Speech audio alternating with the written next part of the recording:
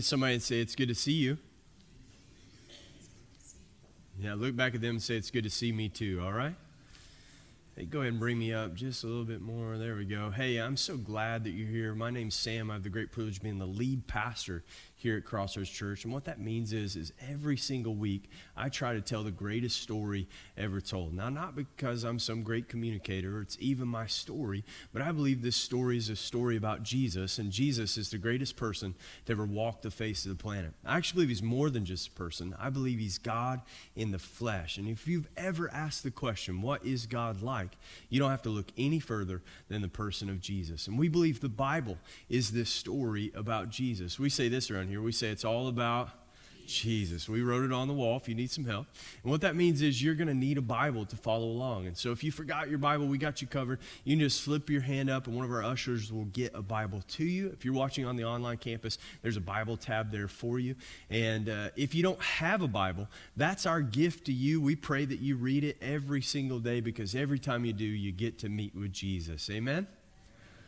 3 of you believe that? Every time you read the Bible, you get to meet with who?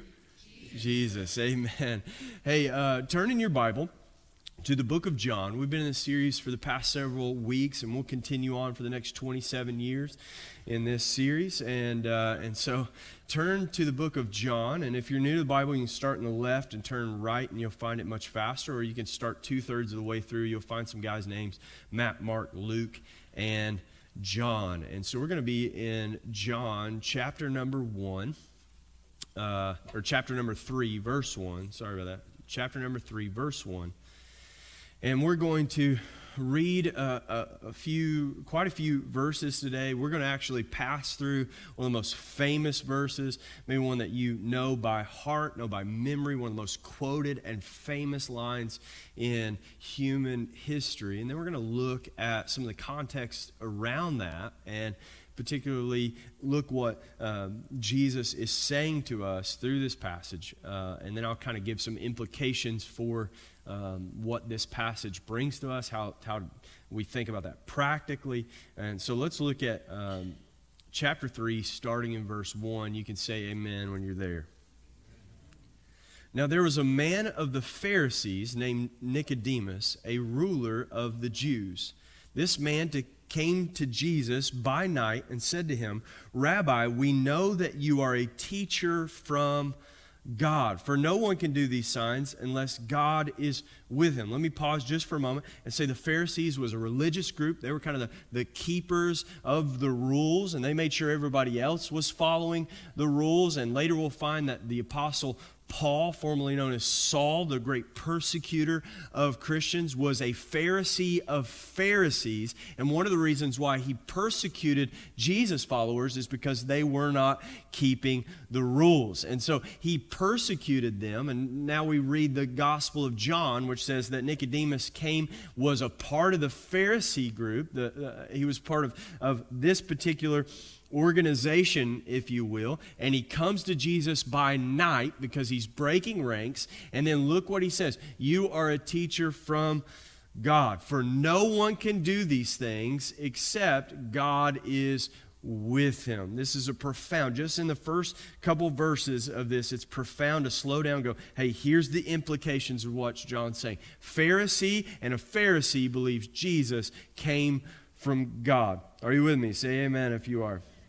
Jesus answered and said, truly I say to you, unless one is born again, someone say born again, he cannot see the kingdom of God. Nicodemus said, how can a man be born when he is old? Can he enter a second time into his mother's womb and be born? Jesus answered, said, truly, truly, I say to you, unless one is born of water and of the Spirit, he cannot enter into the kingdom of God. That which is born of flesh is flesh, and that which is born of spirit is spirit. You're going to underline those two verses. We're going to deal with those two verses in just a moment and talk about what they actually mean and why they're in the place that they are in John's gospel.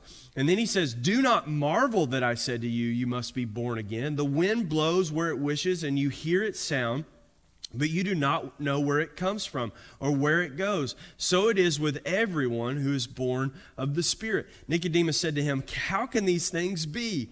Jesus answered and said, "Are you a teacher of Israel, and yet you do not understand these things? Truly, truly, I say to you, we speak what we know and bear witness of what we have seen, but you do not receive our testimony. If I have told you earthly things and you do not believe, how can you believe if I tell you heavenly things? No one has ascended into heaven except he who has descended from heaven, the Son of Man. And as Moses lifted up the serpent in the wilderness, so must the Son of Man be lifted up, that whoever believes in him may have eternal life." And here's the most famous passage that you would know. How about you read it with me? "For God so loved the world that he gave his only Son, that whosoever believes in him should not perish but have eternal life." Let's not stop there. "For God did not send his Son into the world to condemn the world, but in order that the world might be saved through him. Whoever believes in him is not condemned, but whoever does not believe is condemned already, because he has not believed in the name of the Son of God. And this is the judgment, that the light has come into the world, and people love the darkness rather than the light, because their works were evil.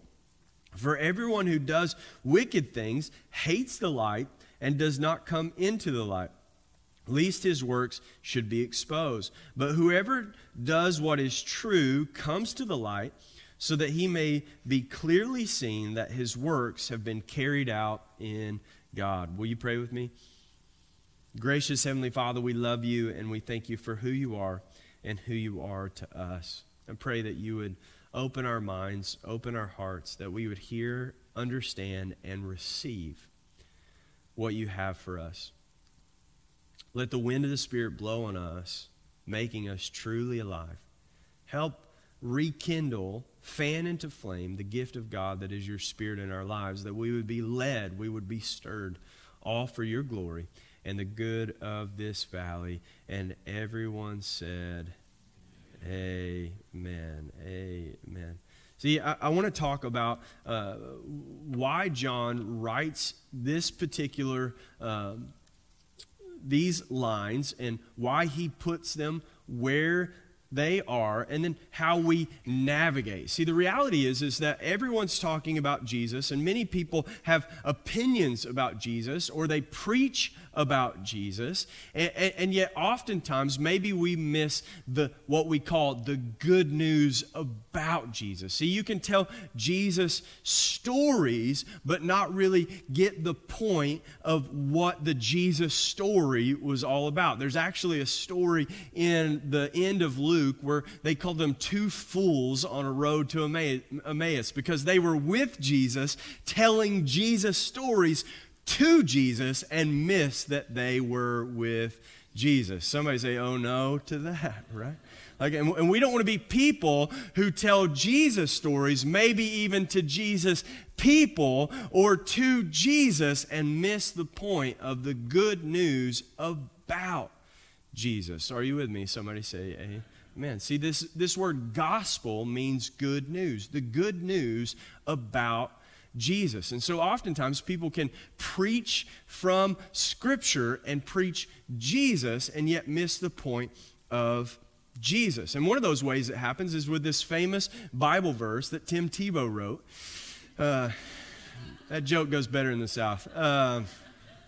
The verse that maybe Tim Tebow made famous, for those of you who don't know, I didn't explain this in the first, but Tim Tebow, when he played for the Florida Gators, used to write John 3:16 on the eye black underneath his eyes. And at that particular time in the National Football game, John 3:16 was the most searched Bible verse of all time now, and it's never even been close. And you quoted that, you know that, you've committed it to memory, and you've said with me, and you could say it again, we would say this verse together, for God so loved the world that he gave his only begotten Son, that whosoever would believe in him would not perish, but have everlasting life. And oftentimes we quote that, we love that, and if that's all we knew about it, we would walk away and say, God loves me, and he gives me gifts. Amen. Or, oh no, right? Maybe if all I think is if I go home with just that, and maybe that's powerful, but just like any other verse in the Bible, we talk about it, you can miss the point of the book if you only take one verse and I single it out and I say, I'm going to live by this, I'm going to quote this, I'm going to put it up on my refrigerator magnet, it's going to be the most quoted verse in human history, yet there's some things that Jesus says around that is absolutely important, wouldn't you say? So how many of you have the Bibles that the words of Jesus are in red? How many of you got, whoo, man, Bible babies, right? Feltboard kids, right? My Bible doesn't even have the words in red. And if you don't know what I'm talking about, just listen to any recent country song. They'll tell you about the words in red and why they're important, because the words in red are the words of Jesus. But see, we as believers have to be reminded that all of this book is the word of Jesus. Oh, half of you. These are the words of Jesus. Maybe not the actual narrative words that Jesus spoke, but inspired through his apostles, through people who knew him by the power of the Holy Spirit, and it helps us actually navigate the rest of the Bible. See, what can happen is just what can happen in any story that you read or any movie that you watch. You can get caught up in what is the true meaning of that particular story. Are you ever watch the same movie, same day, and walk away with two different perspectives of that movie or that story? Amen. Well, here's the good thing about what the Bible does for us is the Bible is not written by one person. It's written by hundreds of different people. It's actually 66 different books canonized together, or in other words, grouped together, all telling one continuous story about the person of Jesus. And so why that's important is there's some things in the Bible that some people have said, see, there's discrepancies or there's kind of some confusion, particularly around who got to the tomb first. Was it the ladies? Was it the guys? We know it was the ladies, right? And you know, I know this because if you're like, listen, husbands, wives, you ever sit down over dinner and he goes to tell a story and you're like, hold on a second, that's not how it really happened, right? Come on, right? Like that's not how. Now, does it make it any less true, right? It was true for him and how how it happened for him. But if you were to tell a story with your siblings, you would say, who's the fastest? Who's the strongest? Who got there first? And if you ever get around a family reunion or Thanksgiving or Christmas, you start telling stories. And there's a lot of discrepancies about how that story gets told. But the more people who tell the story, the more onto the actual truth you will be. See, that's how the Bible is put together. There's all of these different people telling this story, this same story. And the details, although differ, the point and where it points to, it all is congruent with one another. So the great thing about this religious book, if you will, is it's not written by one person. If you ever come across a religious book, a foundational passage, a religion that revolves around one particular book, and it's only written or signed off by one person, run away. Amen?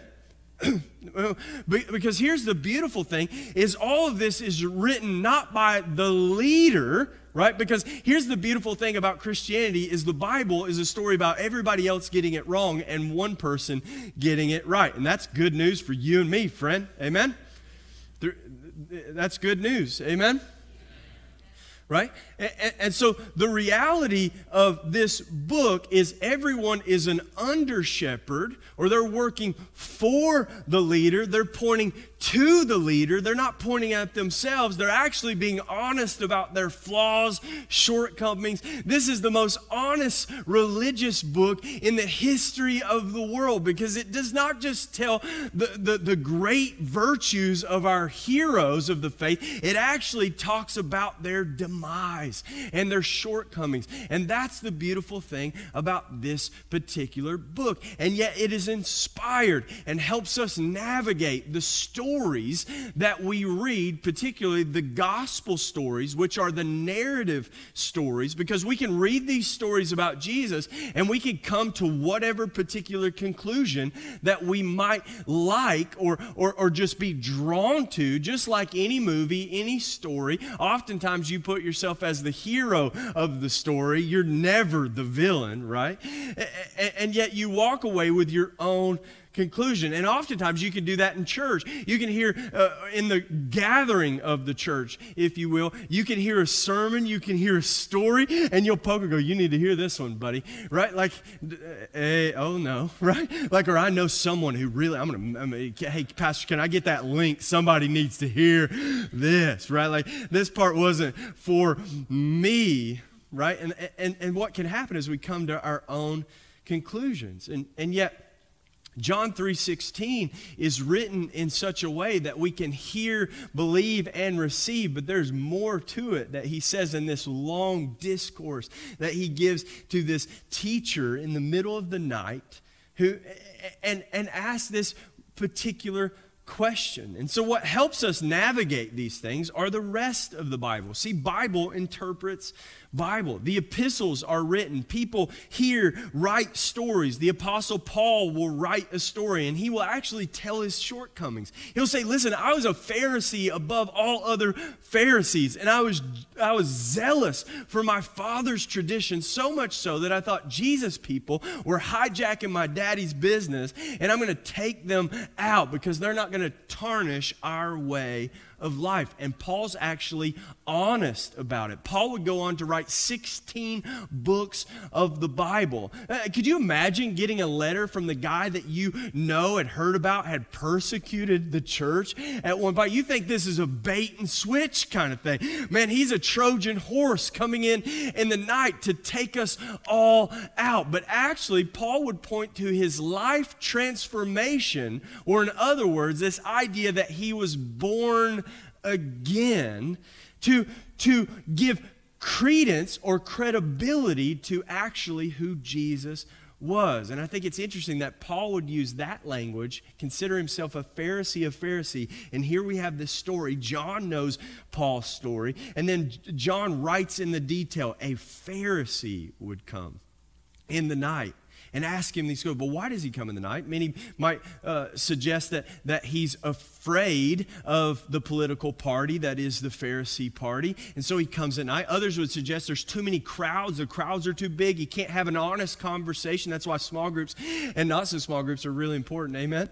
And so the crowd is not the time in which you're going to get a lot of plugs for that today, okay? And so shameless plugs. And so the idea that there were too many people at these large gatherings, but there's rumors about what Jesus has done. And John is a brilliant storyteller, and so he tells this story, but we got to ask the question, why does he tell it in this particular order? And John rearranges the order quite differently, or his perspective of the order is quite different than Matthew, Mark, and Luke. And so he starts in chapter 1. If you remember, we get to the crazy cousin of Jesus, John the Baptist, and he's different than the John who's writing the book, and that's confusing, especially what it was like for me growing up when my grandmother named all her 4 sons John, so I got a few uncles, and that's not a joke. And so this is my other brother Daryl. This is my other brother John. And so we're talking about a different John, and here's what John says. He says, the kingdom of heaven is it's here. It's now. The kingdom of heaven is at hand. And we've been talking about it. Then after the baptism of Jesus, we get to every mom's favorite miracle. He turns water into Why? Amen. Hallelujah. Thank you, Jesus. Right? Like he turns water into wine. But why does he go from this idea of turning water into wine, this wedding, this marriage, and then go into this scene where he tells this discourse between him and Nicodemus? Why does he pair these two up? And so you get to chapter 3 when he meets in the night, and all of a sudden you begin to see the symmetry. Jesus says this, he says, you have to be born again. And see, Nicodemus has already heard the rumors. He's already heard the rumors that Jesus turned water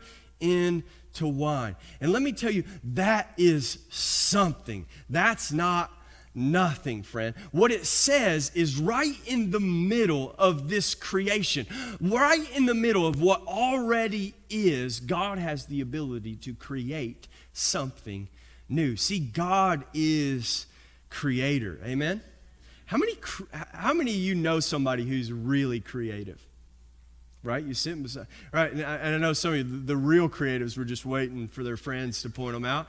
And when their friends didn't point them out, all right, how about this? How many of you are really creative? Just come out, whoa, there you are. There's less of those, but can I just burst your bubble for a second? You create nothing. Amen. So the millennials just got up, right? No. Right? I am creative and I create all the time, right? But here's the reality. You create nothing. You work with what already is. You're just working with raw materials, baby. You're just rearranging what's already there. You're creating nothing. If I could create something, I'd create some hair and put it on my head so I can wear this hat all the time in the sun. Come on, bro. Yeah, amen. Right? If I could make something grow, if I could create something, I would. You do not create anything. There is what is, and God has given you the task, like children going to work with their dad. You don't really do anything anyways. It's a rubber hammer, bro, right? Like you're just there rearranging and being creative because you're just trying to somewhat reflect. And if there's any bit of creative nature about you, it comes from the God who is creator.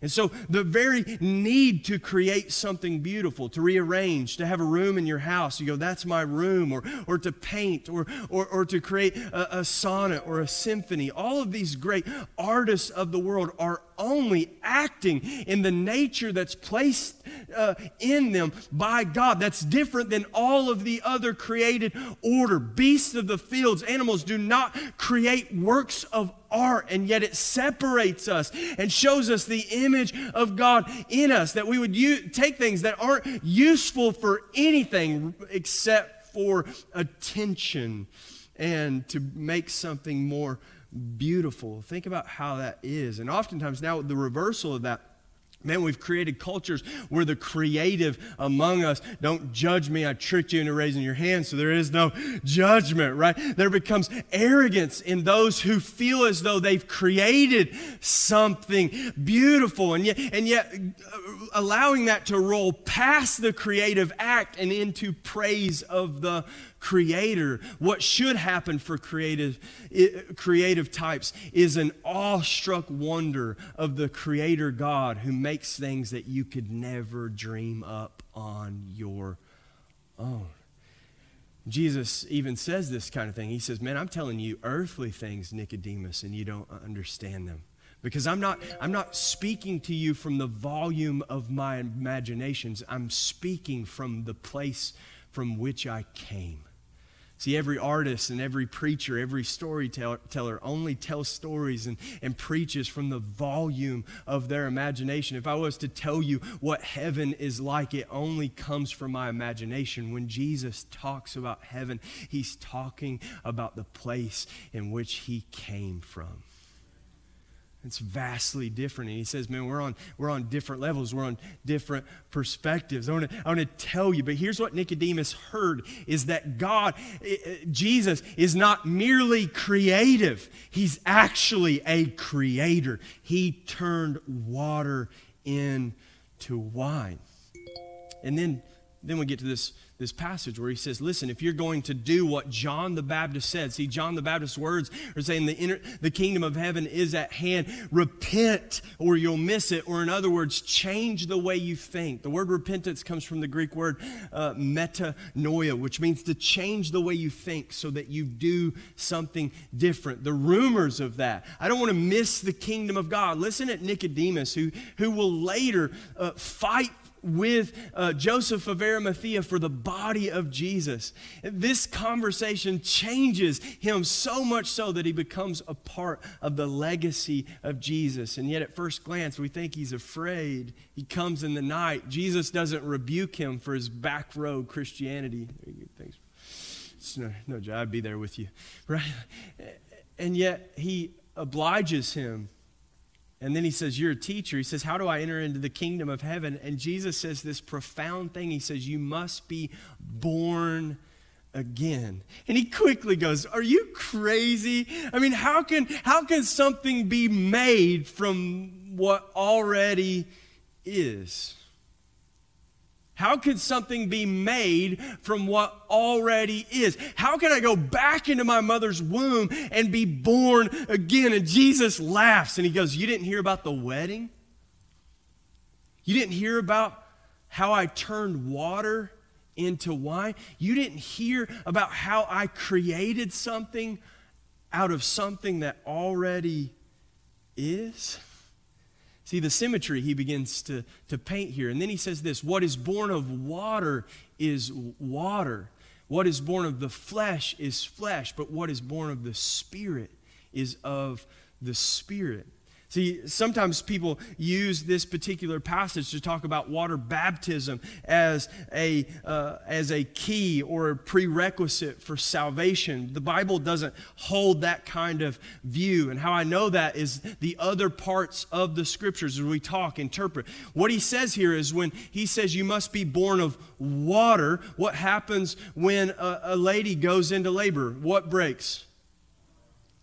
Her water breaks. He says you have to have a natural verse, meaning you have to have a beginning, but you merely exist. And so you have to be born also of the Spirit. Notice what happens in the miracle that precedes this is he turns water into wine. He actually creates something from what already is. Are you with me? He creates something right here in the middle of this. You go, how is that possible? And he laughs at him. He says, listen, what do you mean? You didn't hear the story? I've not already given you an actual illustration? How could I tell you of heavenly things if you don't understand earthly things? This idea of being born again. And then he uses this. And I remember sharing this with the students on Thursday night and talking about this particular passage. And I said, how many of you believe in the wind? Well, you believed in the wind this week, didn't you? Right? He said, right?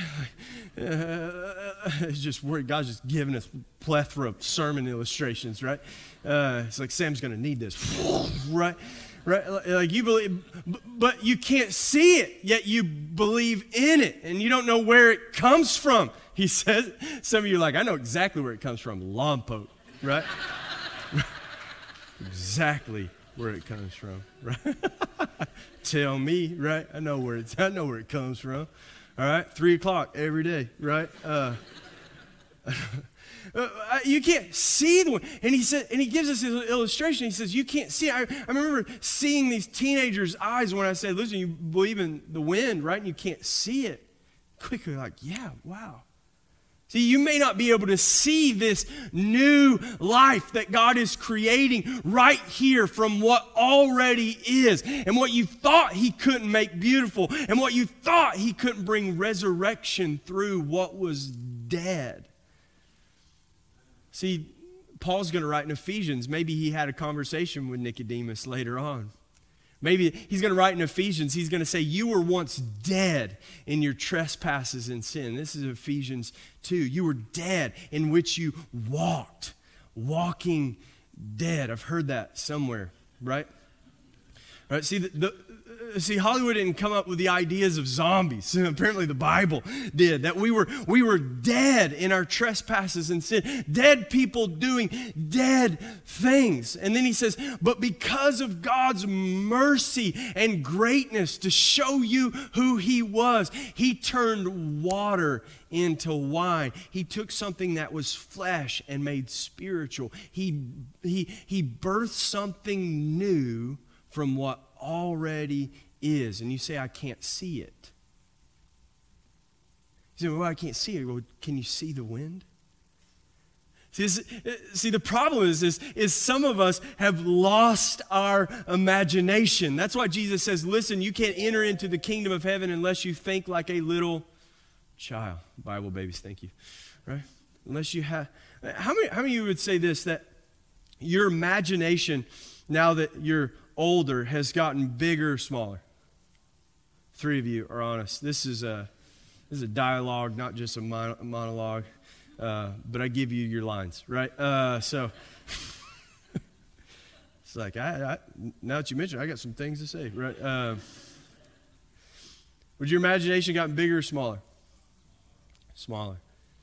See, oftentimes what we think about who God is over time, life and sediment and culture, all of a sudden begin to shrink our view of who God is. And yet, this discourse that Jesus begins to say to Nicodemus, is he begins to say, listen, there's life that death can't stop. And you're living in a world that is full of death, but there is resurrection life. There is a doorway. There is something birthed right here and right now, right in the middle of what already is something spiritual, a new life. And you have to believe that. And he says, for this is a gift. For God so loved the world that he gave his only Son, that whosoever would believe in him would not perish, would not die, but have everlasting life. Meaning that death is no longer final. It is merely a doorway moving from life to life. Now all of a sudden, death is not something to be feared, but something to be embraced as we transition from life to life. And only people who believe that there's something beyond this, and there's life that can happen here that spans forever, could actually see that moment differently. Because here's the reality: we will all 100% of the time die. Every single human being has an expiration date. But here's the lie. What happens is we think those who are older are closer to that date, and those who are younger are further from that date. But see, life tells us that every man and woman is appointed a time to live and a time to die.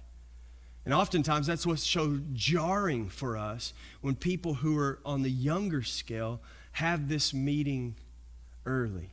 We begin to ask questions. We begin to think about life and death differently. But see, even those who are up in age and they feel as though that meeting, that time, well, they'll come face to face with eternity.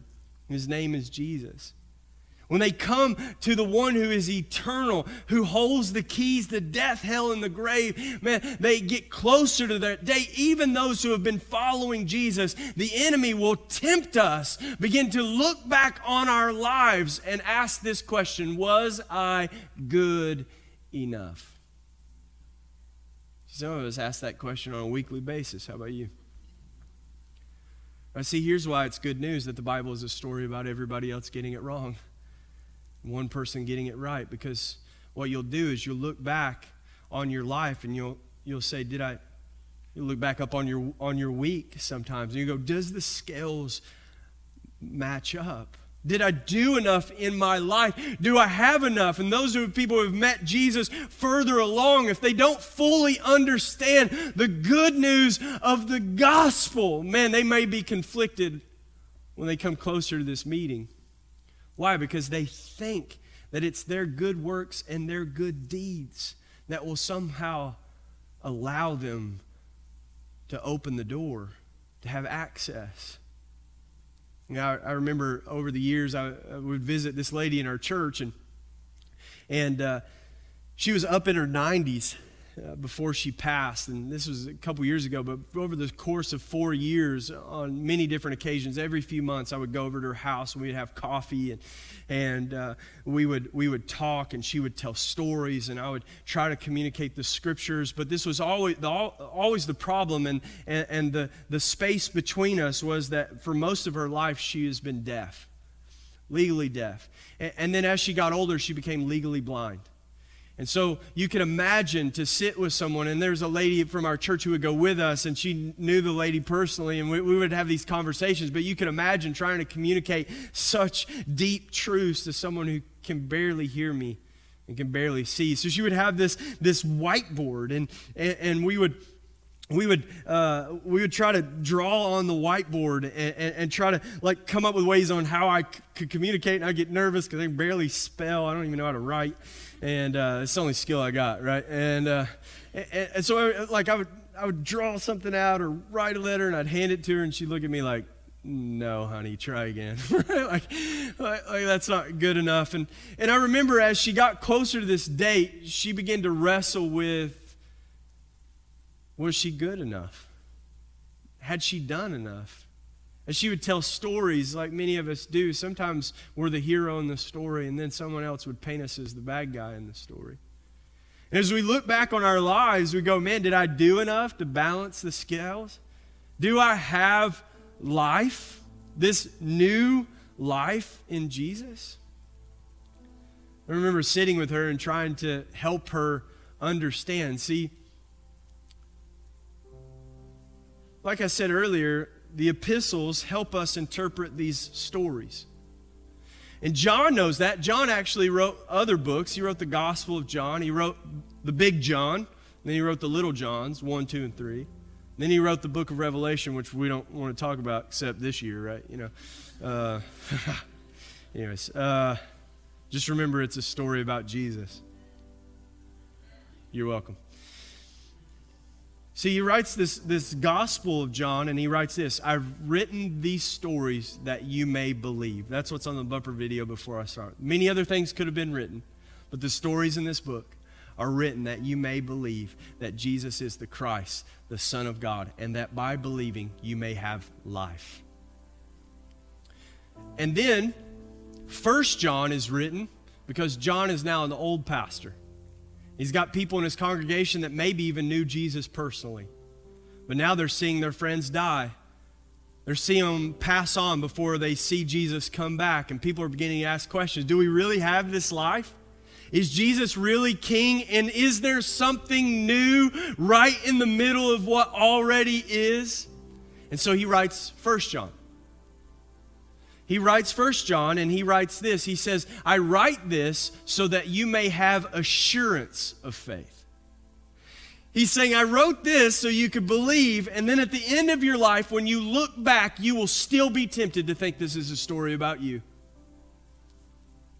You'll still think this is based on your good works and your good deeds, and the enemy will tempt you to look back and trust yourself, and there is no hope in what you do. Somebody say amen to that. There is only hope in what he has done.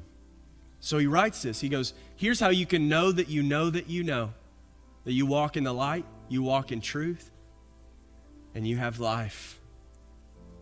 He says you can have a litmus test. And he says this, you'll constantly go back and forth. You'll say, if those, 1 John reads like this, very much like this passage where he says, those who are born again, they'll leave the dark and they'll walk in the light. The opening chapter of 1 John says this, those who have fellowship with Jesus don't live in the dark and they walk in the light. But then he says this, but if you do sin, if you do stumble, you have an advocate with the Father who's faithful and just to forgive you. In other words, he says, you're going to walk in the light, and oftentimes you're going to trip, stumble in the dark. But here's the difference. People who get up and don't pitch their tent in the dark, and they begin to walk in the light. Those are the people who have life. Paul says it this way. He says, the thing that I want to do, that's not what I do. The thing that I hate, that's what I do. Who will deliver me from this body of death? Oh, wretched man that I am. I remember sitting with Rachel as she began to contemplate her salvation at 90 years old, a faithful saint, more than 60 plus years, and yet still asking the question, have I done enough? Because I know me. I didn't always live up to the standard. How about you? And all of a sudden guilt, but here's what the Bible says, if anyone is in Christ, the old has passed away, and behold, all things are new. Here's the problem with a little bit of that translation. It's not quite accurate. Because a better version of that passage, and this is how I came to this conclusion. I have a sermon prep meeting every Tuesday where iron sharpens iron as one sharpens another, and where Mark tells Sam how it really is. He says a better rendering of that would be that the old has been rendered powerless. And behold, all things are new. I remember sitting with Rachel, she's contemplating this, and I drew a stick figure. Later on, when I first used this illustration, I had a whiteboard up here, and I drew this figure, and then a kindergarten teacher told me that wasn't acceptable, and it happened to be Mark's wife, Ann, and thankful for the Thompsons. And she said, no, it would be better if you did this, right? So I drew this figure on this whiteboard, a person, and then I drew a 2 on it, like a jersey. And I said, Rachel, there are 2 yous that live in you. How about you? How many of you have a story where you feel like there's this new you, but then you've had some talks with the old you, haven't you? You shut your mouth, right? Cut it out. Stop doing that again, right? Paul says this, I am crucified with Christ, so it's no longer I who live, but Christ who lives in me and through me. Man, see, you're going to be hyper aware of this new life that's being created right in the midst of what already is, and you can't see it, but like the wind, you can see the effects of it, and you can begin to look at where it's going and what it's doing. And like the wind, you can begin to examine the evidence of life. Do you continue? Rachel, over the years, when you stumbled into the dark, did you correct it?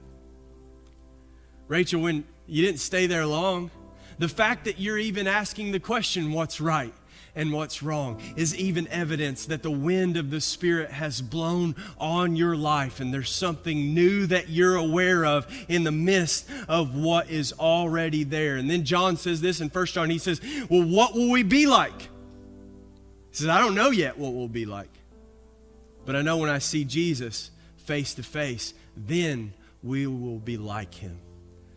See, there's a new life that God has for you, and it's right in the middle of this one. But you'll be conflicted. And if you're someone who's met Jesus, you're aware of that new life, and you're also aware of the old life. The question is, are you feeding one and starving the other? Are you listening to one and ignoring the other? Are you telling that one to, you're in your place? I'm going to fight because what is born of the flesh is flesh, but I'm going to be born of the Spirit, just as water is turned into wine. Allow the wine of the Spirit. That's why Paul says this, don't be drunk with wine as so many are, but be filled with the Spirit. Allow that to be your new life. But how can Jesus offer us this? Maybe you've heard that. And maybe you realize that's access to something new, something great. Jesus says, I am the door, and no man comes to the Father except through me.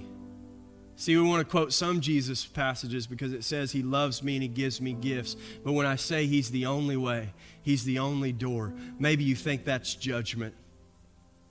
See, I'm not giving you judgment from a bad perspective or a negative perspective or from God's perspective.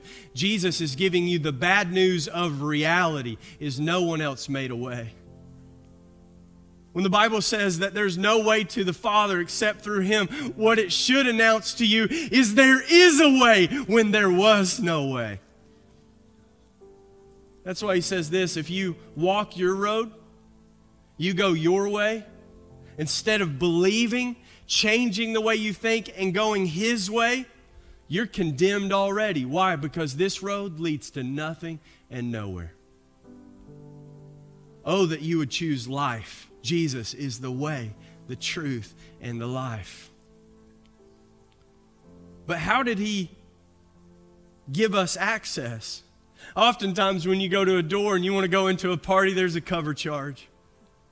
There's a price of admission. See, the reality is this gift that God gives was not free, but it's been paid for. See, that's why He says this. He says, and as Moses lifted up the serpent in the wilderness, so must the Son of Man be lifted up, that whoever believes in Him may have eternal life. Jesus compares Himself to this ancient story where Moses took a dead snake and put it on a pole. Maybe you've seen that on some insurance companies. And you would ask the question, why would God compare Himself to that? A snake on a pole. Maybe when you think about the cross or you think about Jesus now, you think maybe it should be something beautiful. See, here's why. Because our sin was placed on Jesus. The Bible says He made Him who knew no sin to be sin on our behalf. That Jesus condemned sin in the flesh. So when God looked at the cross, He saw a snake. Because sin was put to death on that cross. Why? So you could live. Why did Christ have to die? So that old you could be put to death. So the old Sam Kaiser could die. Somebody say amen to that. Now, hey, what? Not too. So that He could give you access. Why? The old you could not go through the door. But this new life has access to something beyond your imagination, beyond what you can comprehend. This is life that death can't stop, and it's life that puts you into a world that is beyond what you could ever possibly imagine. How many of you remember the Chronicles of Narnia? Just to keep it Thompson consistent this morning. Yeah. C.S. Lewis wrote these kids' book in the 1940s called The Chronicles of Narnia. Maybe you've seen the movie or you've read the books yourself. And he was a Christian philosopher who actually was an atheist turned believer by these stories that had symmetry through them throughout the ages, that they were all pointing to one thing. And so he wrote these books, The Chronicles of Narnia. My first grader just finished The Lion, the Witch, and the Wardrobe. And he's talking to me about it, and I've never even read it. And right, it's like, come on, Dad. So we're talking about this book, and maybe if you're not aware of it, there's the idea is that in this house there's this wardrobe. And in this one room, there's this wardrobe that when they open the door and they step into the wardrobe, it leads to this land called Narnia. And it's beautiful, and it's full of imagination. And C.S. Lewis writes this to help communicate the gospel. A fairy tale land. A land beyond your imagination. As you got older, did your imagination get bigger or smaller? See, the reality is this, friend. If you knew that in your house there was a wardrobe that led to another world, it would not matter how big your house was. Let me try that again. If you had a wardrobe in your house that led to another world, it would not matter how big your house was. I like you. It would not matter, right? If you knew there was a door to life everlasting, if there was a place, it would not matter if you lived in a shack, or you lived in a big house, or you had a nice car, or you lived in a house of luxury. You had all the comforts. It would not matter what you had if you had access to a new life. Someone say amen to that. That's the only way Jesus could say something like, don't think about what you should eat or wear. Don't store for yourself up treasures on this earth where moth and rust decay it, where the last thing you bought on Amazon was in a garage sale the next week, right? Don't care about what's here when you have access to what is there. That's the only way Hebrews could say that they loved not their lives even unto death, that they gave their lives. Why? Because what happened on this side, to live is Christ, but to die is gain. When there is a doorway leading from life to life, that's the only way that you could believe such things. See, if you believe that Jesus gives life, that death can't stop, how would you live on this side of the wardrobe? How would you live if you believed that what matters is what's beyond the dates of when I was born and when I face this door? I was talking with a group of ladies this week who were mourning the death of their loved ones, and 6 ladies around the table, and I thought I talked a lot. Got a few words in, and I went over to encourage them, but they really encouraged me. But there was this one particular thing that they said that started making me think of how our imaginations have gotten so small. And then I preached this in first service, and a young man who's been in our church maybe for 4 years or so, he came up to me and he put his hand on my shoulder in the courtyard and he said, Pastor Sam, thank you for that sermon today. My dad passed away on Friday. And to hear him say this, I started thinking about when we talk about heaven, we talk as if this place where Jesus is really small. Right? We say they're probably just all up there together.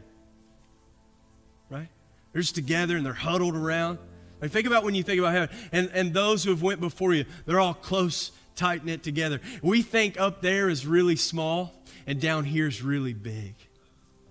But see, it's the opposite. The Bible says, no eye has seen, no ear has heard, nor has it entered into the hearts of man what God has prepared for us. See, there is really big, and here is really small. And it's a moment, a fleeting moment, and we move from life to life, friends. Because Jesus says, I go to prepare a place for you. And if it wasn't true, I wouldn't have told you. And in my Father's house, there are many rooms. If he was talking to a bunch of sci-fi nerds, he'd say there are many dimensions. There's spaces and places that no sci-fi movie, no fairy tale book, nothing that we've even seen or begun to imagine can possibly compare to the greatness of what God has in store for us. There is really big. And the only way there is to experience new life right here, something new created out of what already is. Life that death can't stop. That young man said to me, and I couldn't believe it, his dad died on Friday. And his faith has grown so much, and only people who believe this kind of stuff can say something like, it makes me envious of him. Because now he's with Jesus. Because here's the reality.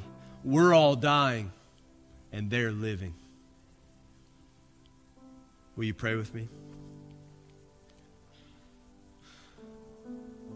With every head bowed, with every eye closed, I want to give you an opportunity.